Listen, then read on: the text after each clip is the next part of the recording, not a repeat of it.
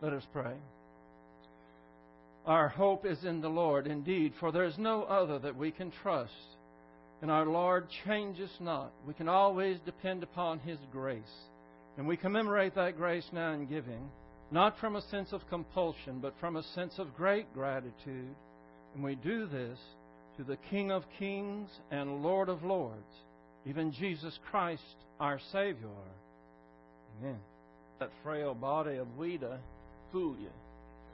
That is one strong lady. She has a strong husband as well. Let's prepare ourselves this morning in our usual fashion. We'll have a few moments of silent prayer, the option of naming our unconfessed sins to God the Father, which ensures the filling of the Holy Spirit. Let us pray.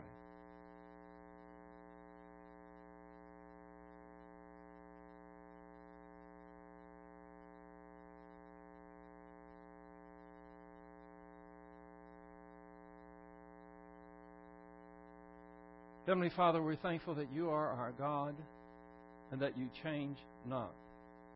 We can always depend upon Your integrity, Your character, in fact, all the 10 attributes of Your essence. We surely need it. We recognize that the times are going to get a lot better someday when Christ returns, but before then they're going to get a lot worse. So we pray that You will help us to focus on Your mighty Word, that it will sustain us, that it will guide us and embolden us. For we pray it in Christ's name. Amen. Every once in a while, a picture grabs you, and I have a picture this morning to show you that grabbed me. It doesn't really have anything to do with what we're going to be studying today, but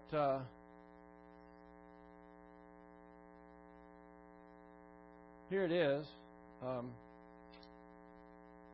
These are Israeli soldiers, and it looks like they might be on a tarmac here. And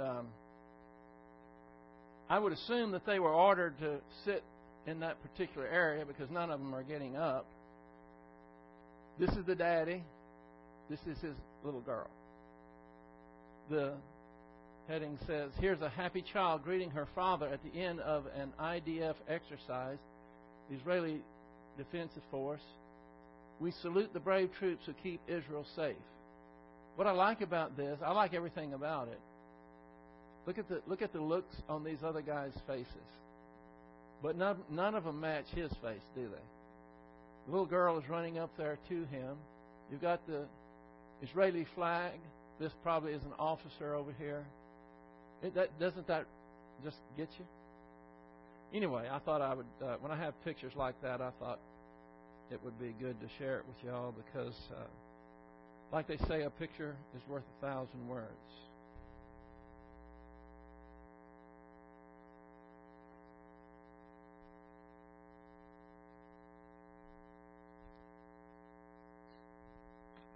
We've been studying what we know and call faith rest. We found this in Joshua, and then we went to Hebrews. We went to 2 Corinthians. We've been to a lot of scriptures.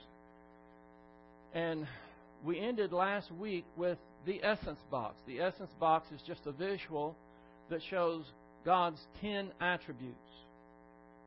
In order to faith rest, you have to know something. You have to know promises. You have to know the essence box.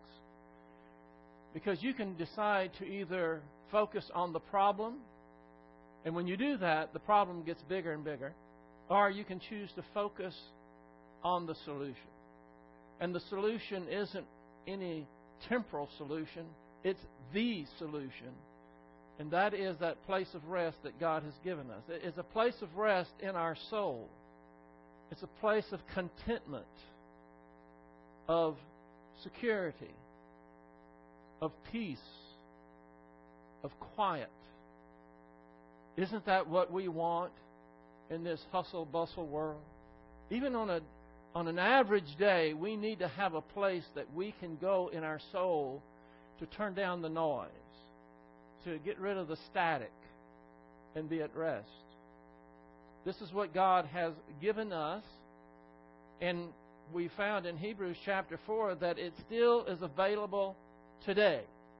Now, Joshua gave the Israelites the rest from their enemies in a temporal fashion, but Hebrews chapter 4 picks up on that temporal peace and rest that Joshua has, and said that there's another rest. There's another kind of rest, and then we launched into faith rest. So even though we're in the middle of Joshua, we're focusing on what we call faith rest.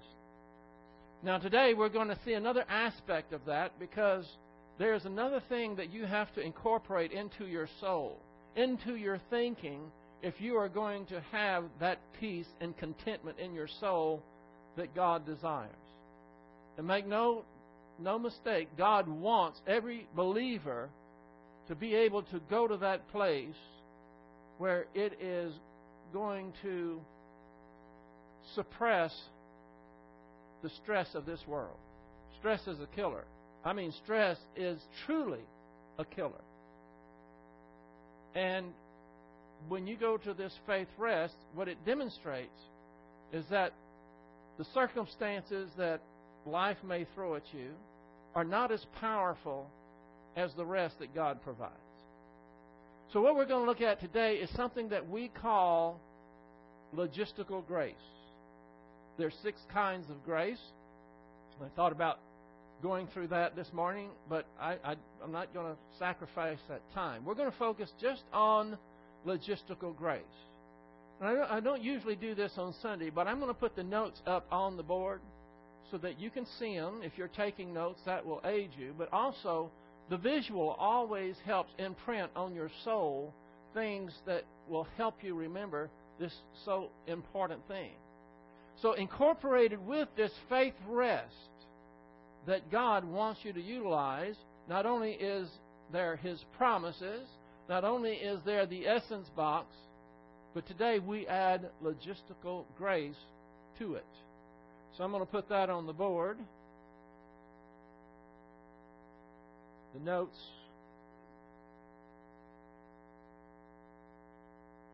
Here they are.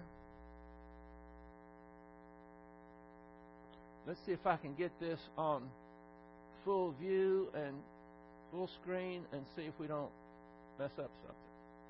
Still there? Okay. George, won't you turn these lights off over my head here? You can see the board better, and it's not such a glare from here. You know, I don't ever see my DVDs. I'd rather not do that. But a few times I have, and I thought, 2 floodlights right off the dome here, and I'm thinking, do I really look like that? It was a great injury to my image there. Okay, so we're going to start with a definition with regards to logistical grace. What are logistics? It's the science of the movement, supplying, and maintenance of military forces in the field. And I think this is altogether proper that we use a military example here, because we are in a war. We are Christian soldiers. Sometimes we forget that fact. But every single day, you are enlisted in the ranks of the King of Kings and Lord of Lords. If you're going to be successful, you're going to have to know how to use your weapons. And we have spiritual weapons. Of course, the most obvious is the Word of God. And you are not to be paralyzed by fear. This is one reason that we have this logistical grace. Now, the spiritual definition of logistical grace is as follows: divine planning, divine support, divine provision, and divine blessing for the execution of God's plan for every member of the royal family of God. And if you are a believer in the Lord Jesus Christ, then you are a royal family of the member of God. If I was giving you a quiz, if you were the young people's class, I would automatically go into my question mode here, and I would ask you, well, why is it that you are a royal family? What is the thing that distinguishes you as a royal family member? Is it because you act like one? No. Technically speaking, it's because of the baptism of the Holy Spirit. And you ask most believers that, and they look like a deer caught in the headlights. They don't have a clue what that's talking about.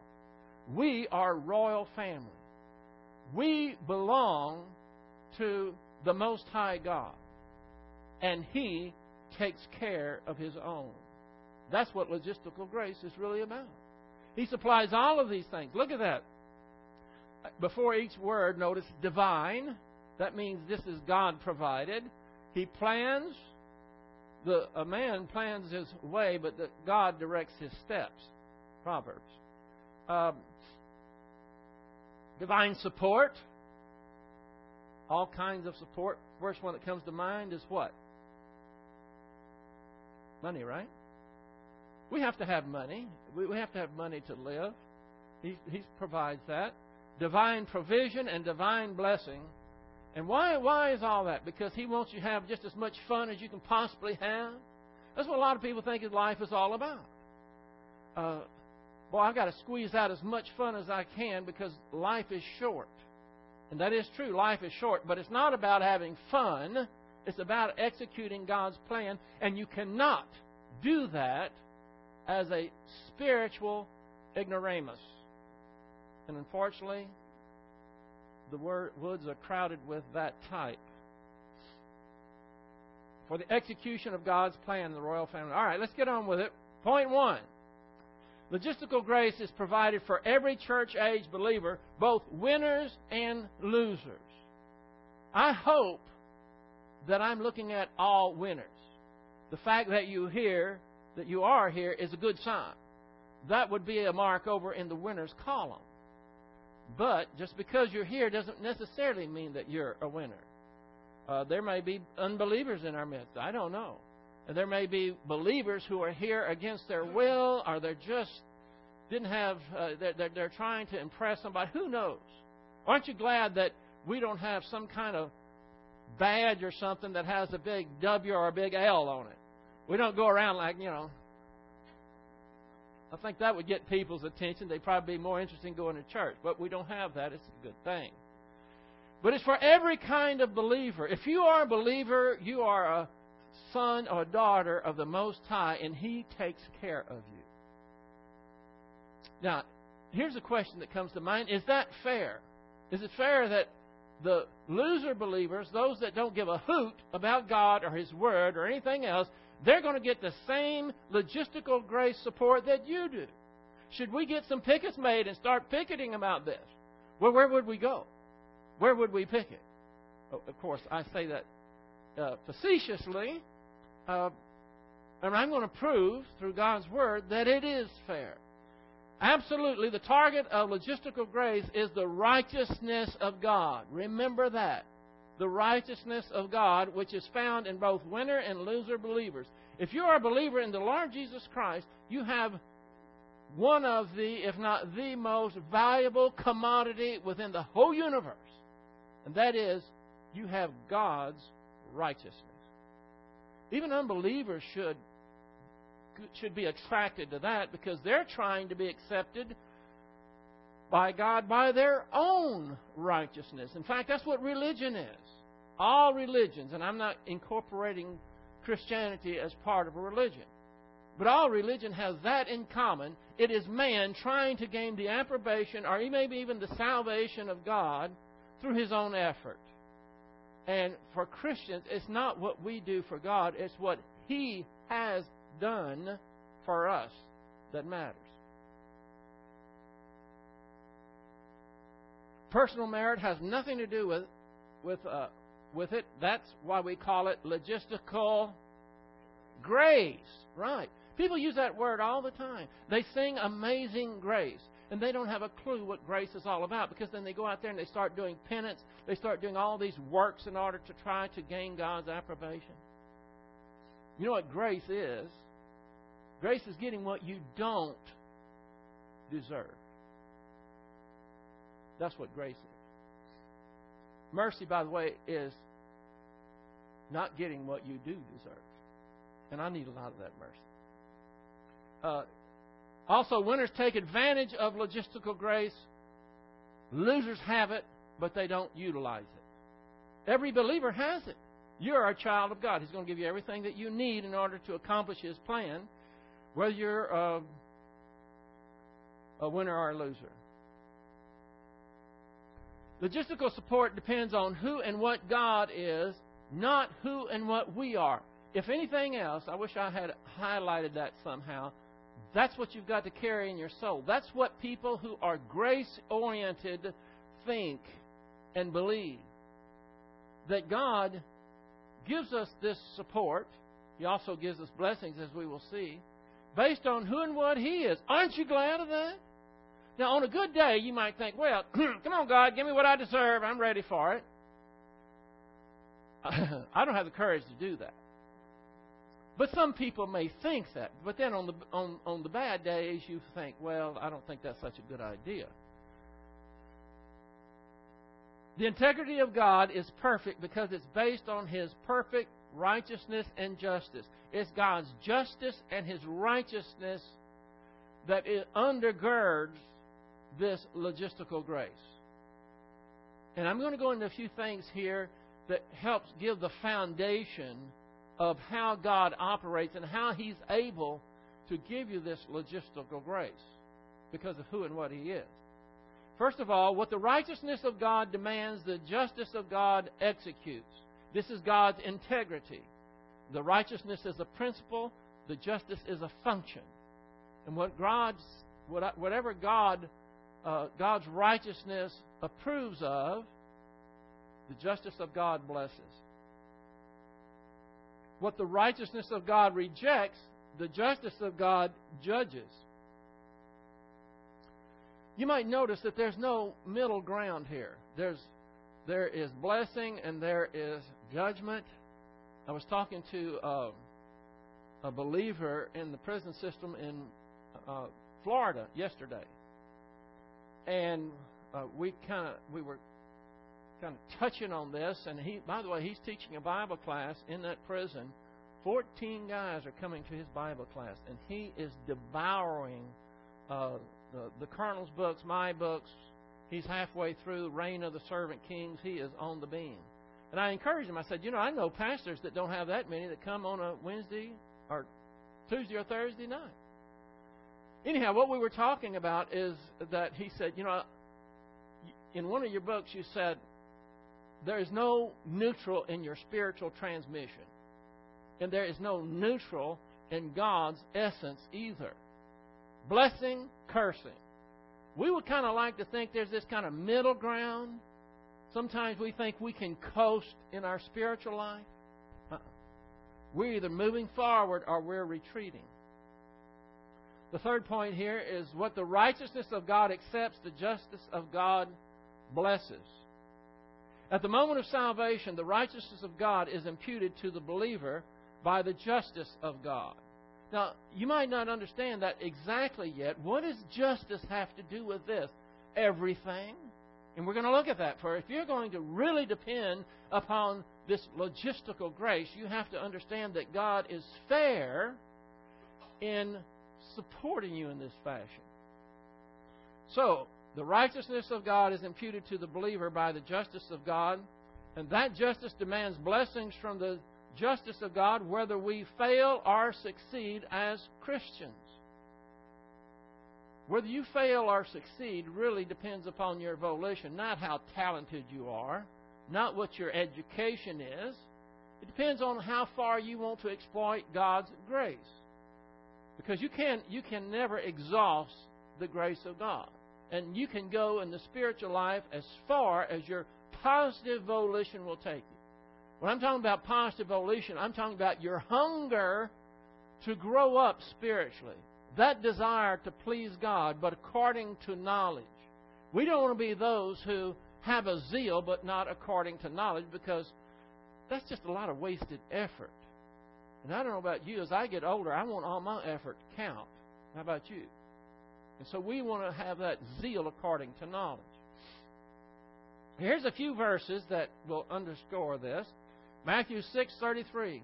But seek ye first the kingdom of God and His righteousness, And all these things shall be added unto you. What are all the things? Well, I just put here logistical grace. After a little bit, I have a list of the temporal needs and spiritual needs that God supplies for us in this logistical grace. Everybody is out looking for the logistical grace, and the Bible says, seek ye first the kingdom of God. Your relationship with God is what's going to really matter, and at the end, on the bottom line, that's what it's about. And we need to seek Him. When we seek God, then all the things that we really want are going to be added unto us. And God gives us what really satisfies our soul, not the little fancy things that we think we have to have. And I don't know what your little fancy things might be, but I'm sure you have a list. And I'm not even going to pick on the women today, because men have them too. Romans chapter 3, verse 21 and 22. But now, apart from the law, that is the Mosaic law, any works that you can do, apart from that, the righteousness of God has been manifested. Well, how has it been manifested? Even the righteousness of God through faith in Jesus Christ. When a person believes in the Lord Jesus Christ, one of the over 40 things that happens is God imputes to you His righteousness. What's so wonderful of that?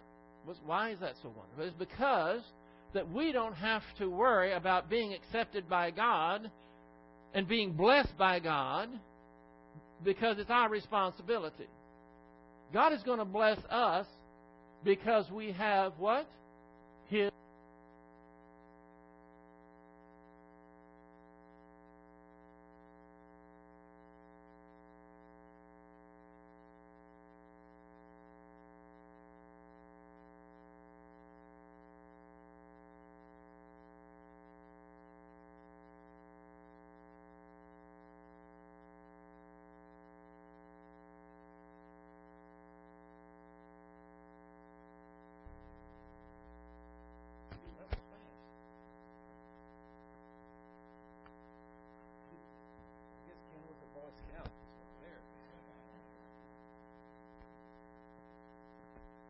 Okay. The righteousness of God through faith in Jesus Christ for all who believe. There's no distinction. In context here, it's talking about there's no distinction between Jew and Gentile. But what we're focusing on, and what I have in red here, is the righteousness of God through faith in Jesus Christ. Then we have Philippians chapter 3, verse 9. And that we may be found in Him, not having a righteousness of my own, derived from the law. You see, that's what unbelievers are clinging to. They're clinging to their own self-righteousness, hoping that God is going to accept them on that basis. And that's the big lie. God only accepts believers who have His righteousness. Well, I should say people. He only accepts people who have His righteousness, who happen to be those who believed in Jesus Christ, and that's how they acquired that righteousness. That they may be found in Him, not having a righteousness of my own derived from the law, but that which is through faith in Christ, which is the righteousness which comes from God on the basis of faith. So there's only one way that anyone is going to acquire God's righteousness, and that's simply through accepting the free gift offer of salvation through faith in Christ Jesus. And it only comes as a gift. You can't work for it. Now, the reason I have these in red, because of this next question here. How can God impute His righteousness to us when we believe in Christ without compromising His perfect essence? I mean, what's most important to God is His perfect essence. Those 10 attributes that we've been studying. He cannot in any way compromise that. So how can we get His most valuable thing in the universe, His righteousness, how can we get that? Simply by believing in Jesus Christ. Something's missing. Here's the answer. Because He imputed to Christ something He didn't deserve, our sins, so that He could impute something to us that we don't deserve, which is His righteousness. This is called a judicial imputation. And what this means is when Christ went to the cross voluntarily, God imputed. Imputed means He credited, or I just think that He puts in. He puts in something in a place, something in this case, it is our sins in a place that they don't belong, which was in Christ. They don't fit. Christ was perfect. He wasn't a sinner. And our condemnation fell upon Christ. He did not deserve it. Are we all agreed on that? You understand that? All right. That's why God does not compromise His essence when He imputes to us His righteousness. Because we receive God's righteousness, which we don't deserve, and that balances out the equation. This judicial imputation, there always has to be two. Because when Christ received our sins, which He did not deserve, enabled God to give us His righteousness, which we don't deserve. That's why God is fully, completely, and totally within His bounds of His divine essence by giving us His righteousness, because it cost Him His own Son dying on the cross. That's why He didn't compromise. Now we have something else to consider. Justification. We were all justified. You know, I didn't know any of this when I believed in Jesus Christ. In fact, I don't even know when I believed in Jesus Christ. I was reared in a church, and they had an altar call, and I wore the carpet out. They scared the daylights out of me. I was afraid I was going to hell. And they would say, okay, y'all, you believe in Christ, come on, here I come. And I don't know, one of those times I'm sure it took, maybe, all I know is, for a long, long time, I know that I've put my entire faith alone in Christ alone. I didn't know anything about justification. I didn't know anything about having God's own righteousness. Did you? I doubt that you did. These are things that you acquire later as you start to grow up spiritually. And then you acquire a greater gratitude to God for all that He's done for you that you didn't even know occurred. And this is one of them, is He's imputed His righteousness. But one of the things that has to figure into this is that we were also justified. How does that work? Look at Romans 4:5. By the way, that was one of our memory verses. So let's all say it together, okay? Y'all ready? But to the one who, what? Does not work, but believes in Him who justifies the ungodly, his faith is credited as righteousness. Do you see? Justifies the ungodly. The reason I keep it down here, because I don't want you to see what's next. We'll get there, but I don't want you to be reading ahead. But now we can go there. Romans 5:1. Therefore, having been justified by faith, we have peace with God through our Lord Jesus Christ. Okay, why are we justified by faith? We know that by faith we receive God's imputed righteousness. And you can't improve on that. In a positional sense, we are absolutely perfect because we have God's righteousness.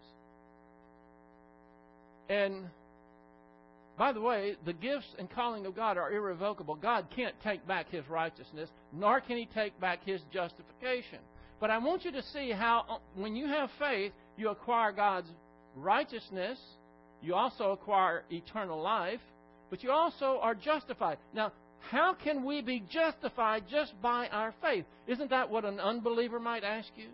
Or someone that thinks that you have to work for your salvation? Isn't this something that they would say, well, what do you mean? You receive God's own righteousness just because you believe? Well, that's what the Bible says. You mean you're justified before God just because you have faith? And you say, well, that's what the Bible says. But I don't want you to just say it's just because of what the Bible says. I want you to connect the dots and understand why this is important. All of this undergirds the doctrine of logistical grace.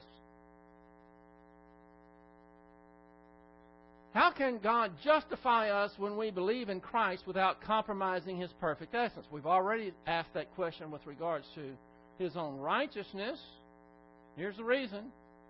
Because we have His righteousness. Now, it all happens at one time, but we have to, and for us to be able to understand it, we have to kind of break it down and see it kind of like in a sequence.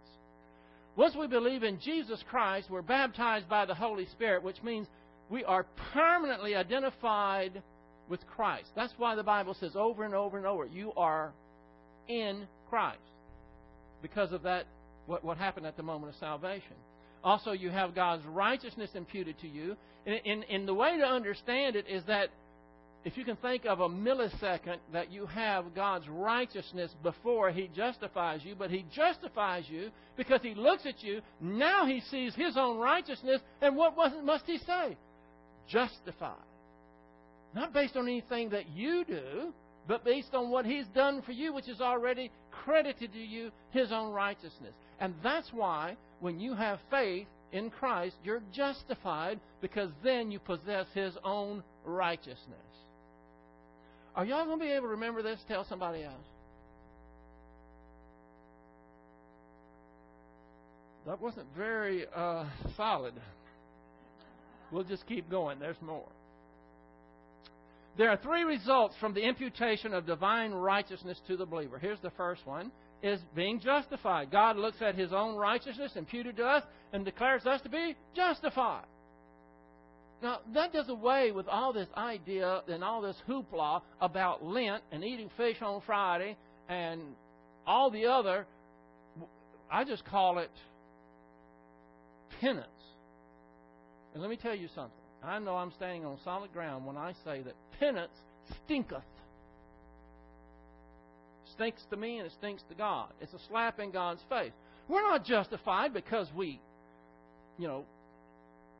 do all this business and all the razzmatazz. That's an insult.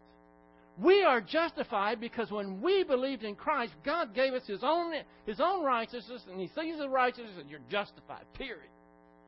How can He not justify us when we have His own righteousness? Doesn't that bolster your security a little bit there?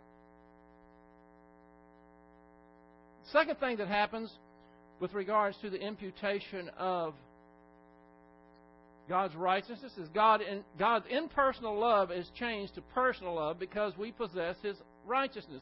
Now, does God love the world? Does He love all mankind? Yes. But He loves them with an unconditional love based on who and what He is. We understand that. And He still loves us that way also. But when you believe in Jesus Christ and you have His righteousness, then that type of love changes. Now it's a personal type of love. Why is it personal? Because God can only love personally that which is perfect. Are you perfect? That's not a trick question. Just remember what we've been talking about here. Yes, you're perfect. You have God's righteousness. I'm not talking about experientially. I'm talking about positionally. You have God's righteousness. He looks at you as being perfect. And so now He loves you in a way He doesn't love the unbeliever. Because you possess something that the unbeliever does not. The third thing that is a result of His imputed righteousness is we receive logistical grace. I've heard people say, we're all God's children. Is that true? Who's He talking to? I mean, you have to qualify that statement. Everybody on the earth is not God's children. God created everyone, but He did not. They're not His child until they what? Believe in Jesus Christ. Then they become part of His royal family. Why do we call it royal family? Jesus Christ is the King of kings and Lord of lords. Are we in Christ? Yes. Intimately united, permanently united with Jesus Christ. We're in Christ. Therefore, we are royalty because we're intimately associated with the King of kings and Lord of lords. When we become His children, then logistical grace applies to us.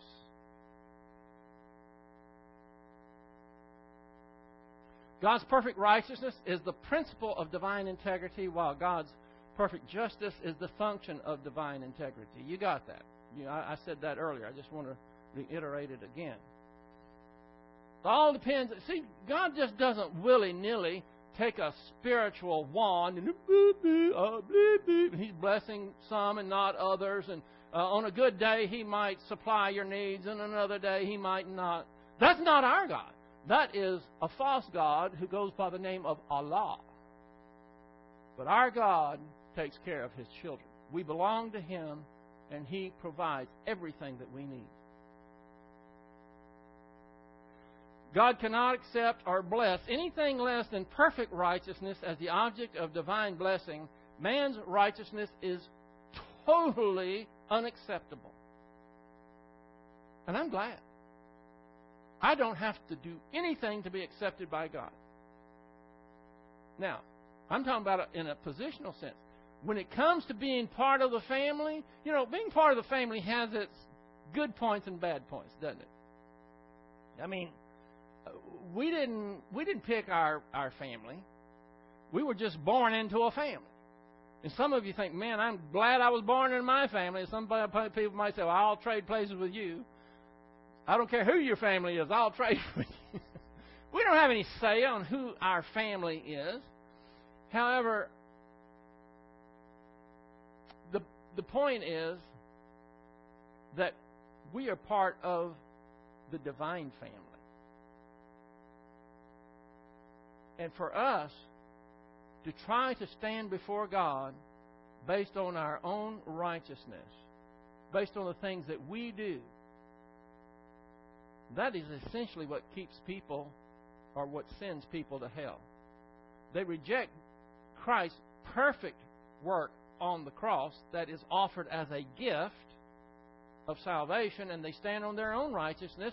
But this is also true in an experiential sense for our believers. Because there are believers, once they're saved, they think that being a good Christian is being moral. Well, should Christians be moral? Yeah. Is that all that God requires of us? We have a whole spiritual realm that we are to function in that most believers don't even know exists. Most believers, because they are abysmally ignorant of what the Word of God has to say about spiritual matters, they're out there trying to be as moral as they can, thinking that this is spirituality. And it never occurs to them that unbelievers are moral. You can't, listen, if you live next to a Jehovah's Witness, don't try to out-moral them. You probably won't make it. I mean, they're thinking they're going to heaven on their morality. I mean, and they can lose it if they're not moral enough. We are called to a much higher calling, a spiritual calling. And we recognize that there's nothing that we can do in order to impress God with what we do. God is only impressed with what He does through us. And it's up to us whether we're going to make that happen or not. Isaiah 64:6. Usually I quote this and I don't quote the entire verse. Listen to the entire verse. For all of us have become like one who is unclean, and all our righteous deeds are like what? A filthy garment, and all of us wither like a leaf, and our iniquities, like the wind, take us away. Now, those people who are trying to work their way are maintain their status with God, whatever they think that may be. They need to understand this isn't talking about sin. And notice the word all. All of our righteousness.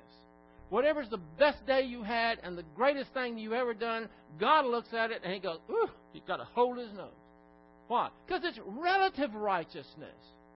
God cannot accept relative righteousness. Only perfect righteousness, which only He possesses, and those who believe in His Son possess that. Here's another one. Titus 3:5. He saved us not on the basis of deeds which we have done in righteousness, but according to His mercy. You ask a lot of people, are you going to heaven? Do you ever ask people that? I hope you do, or some fashion, some form of it. What is the most prominent response? I hope so. I don't hear any of y'all ever say that. And this is too nice a crowd for me to use the emphasis that I say usually when someone asks me that. They don't understand that not by the deeds of righteousness which they have done, because God sees them as what? Filthy rags. But according to His mercy. Mercy is not getting what you do deserve. The imputed righteousness of God in every believer is the recipient of all life's support and blessings from God. Between His perfect righteousness and justice, God has found a way to administer logistical grace blessings to every church-age believer. Look at that. Between His perfect righteousness and justice, He's found a way to administer logistical grace blessings to every church-age believer. We're church-age believers. All of us have logistical grace. I mean, the economy is, I don't know what it's going to do. Some say it's getting better. Some say it's getting worse. I think it might tank at any moment. And there are people all over the country that are out of jobs. And what are they worried about? The logistical support, right? How am I going to pay the bills? What about people who have been foreclosed on and they lose their job? What about those people? Has God provided them a place of rest if they're a believer in Jesus Christ? Is He going to provide for their needs? Do you understand how powerful this is? It turns off the worry machine. Therefore, a grace pipeline is established between the two attributes of divine essence, of divine holiness or integrity that excludes all human abilities. We don't have much time left, but I do want to do this. Expose you to this anyway. Some of you have seen this before, but you hadn't seen it the way I've got it. This is what we call the grace pipeline.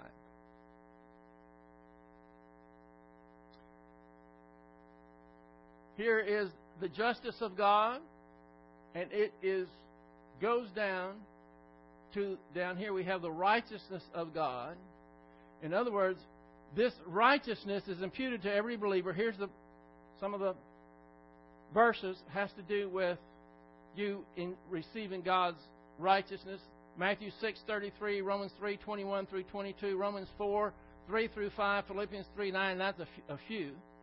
And so what does God have to do when He sees God's righteousness? He has to give us blessings and logistical support. We don't get logistical support because we deserve it. We get it because we have what? Come on. We have His support because we have what? Thank you. All right, there it is right there. God's righteousness. Now, that means we have no reason to strut about whenever we're highly blessed by God. Like, oh, man, got me a new Mercedes. I must really be doing something. Well,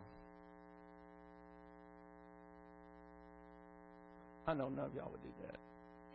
I don't think any of you have a Mercedes. I don't know, maybe you do. I don't. Anyway. And logistical grace support goes through here. Look at this. These are the things that might try to intrude upon or penetrate this grace pipeline, but they're all bounce off. Personality, talent, tithing, social action, sacrifice. I don't know why tithing's on there twice. It was just there. I don't know. Self-righteousness, morality, witnessing, prayer, giving, service, sincerity, emotionalism, all those things. Nothing can penetrate. It's impenetrable because it has to do with God's essence. And you have His righteousness, and that's the basis of everything. What? What a plan. God blesses sinful man without compromising His perfect justice and righteousness because of what we were looking at today. Also, we are not blessed because of what we do for God, but because of what God has done for us. Not what He's going to do. He's still going to do a lot. But He's accomplished so much already when we believe in Jesus Christ. Now, aren't you glad you have God's righteousness? Aren't you glad that you're justified before God? And you don't have to work. You don't have to improve upon it. But I guess I have to say a disclaimer here. Are you ready for the disclaimer? Once you become a royal family member of God, You're going to get logistical grace. But God is a good and faithful parent. And what comes along with, you might get the idea, oh, I got God's righteousness, I got my justice, I got His justice. I'm going to go out and paint the town. I'm going to let the good times roll. See you in eternity, God. There's also this little thing called divine discipline that comes with being part of the family of God. God isn't like most parents today. I don't know what happened to young people. They just, all this, what do they call it? Not quiet time. Time out. Do you know what would have happened if I would have told my dad, time out? Yeah, he would have laughed. Time out. No, it's just getting to the good part. God does not leave out the good part. And I don't want any part of it. I don't know about you, but I've been to the Divine Woodshed, and it is not pleasant. I get amens at the strangest time. I don't get amens on God's righteousness and justice. So, don't think that any of this means that we have a free pass and now we can ignore God and His Word and just do whatever we want. You can, but I said this Tuesday night. I didn't know I was going to be saying again tonight or today. God can't make you do anything, but He can make you wish you did. I am so glad of God's plan, aren't you? Huh? More than anything else, I think we struggle with worry. All of us, don't we? If anybody says, I've never struggled with worry, please see me afterwards. We need to talk. Either you got something to teach me or I've got something to teach you. I don't know which. Turns off the worry machine. I know believers that have this logistical grace and faith rest and the essence box and the promises circulate in their stream of consciousness. When something reaches out, life has its way of just body slamming you on the turf. And when the wind is knocked out, these believers automatically go into these modes of thinking about, okay, God loves me, He's omnipotent, He's omniscient, He's immutable, He can't lie, I go to the promises. And by the way, we're not done. I'm done today nearly, but we're going to go to the promises. I'm saving the best for last. Just scriptures. This is all we're kind of sludging through this kind of academic things about righteousness and justice, but we have to do that because I want you to understand from a foundational point of view, God is on solid ground when He gives you what you don't deserve, which is logistical grace support. And you can't lose it because it doesn't depend upon you. He blesses us. This is. Do you see this word here? Blessings.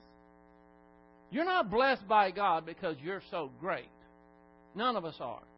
You and I are blessed from God because we have His righteousness. Now, He might add more grace to it if you start putting the pieces together and you start living as a servant and you start learning things. You can get what we call super grace. I guess you can go to the internet and see the 6 times of graces. I might do that again next Sunday. They say that, Ken, wasn't that one of the highest things on the internet that they were looking at? Super grace. By the way, those of you who left and didn't stay for the business meeting, we had fun in a business meeting. It was, I just was so disconcerted that they didn't tape it. I think it could have gone viral on the YouTube. That's what I think. See? Just ask somebody that was there. Okay, y'all. We'll hit this again next time. We're not through with logistical grace, but we got a good foundation to work from. I'd like everyone to please bow your heads and close your eyes. This portion of this service is dedicated to someone who may be here and not recognize and know for certain where they're going to spend eternity. The greatest news that you'll ever hear is that Jesus Christ is the Son of God. And He went to the cross and died for your sins. He took your penalty upon Himself. And as He hung on the cross, He said, "It is finished. It's complete." Sin issue is taken care of. He was buried and He rose from the grave. And now He offers eternal life to anyone who will trust Him and Him alone for it. You can make that decision right now. And when you do, you are born again. You are now a royal family member. You have logistical grace. You have all the assets that God has given to every believer. And you have the potential to be blessed in such a way that we can't even comprehend for all eternity. Now, Father, we thank You for Your grace. We thank You for Your plan. We pray that You will help us to remember these things, especially when the bad news comes, as it most surely always does. That You will quiet our soul, that You'll give us that peace that passes all understanding, because we understand who we are and who owns us and who provides and takes care of us. We pray these things in Christ's most high and holy name. Amen.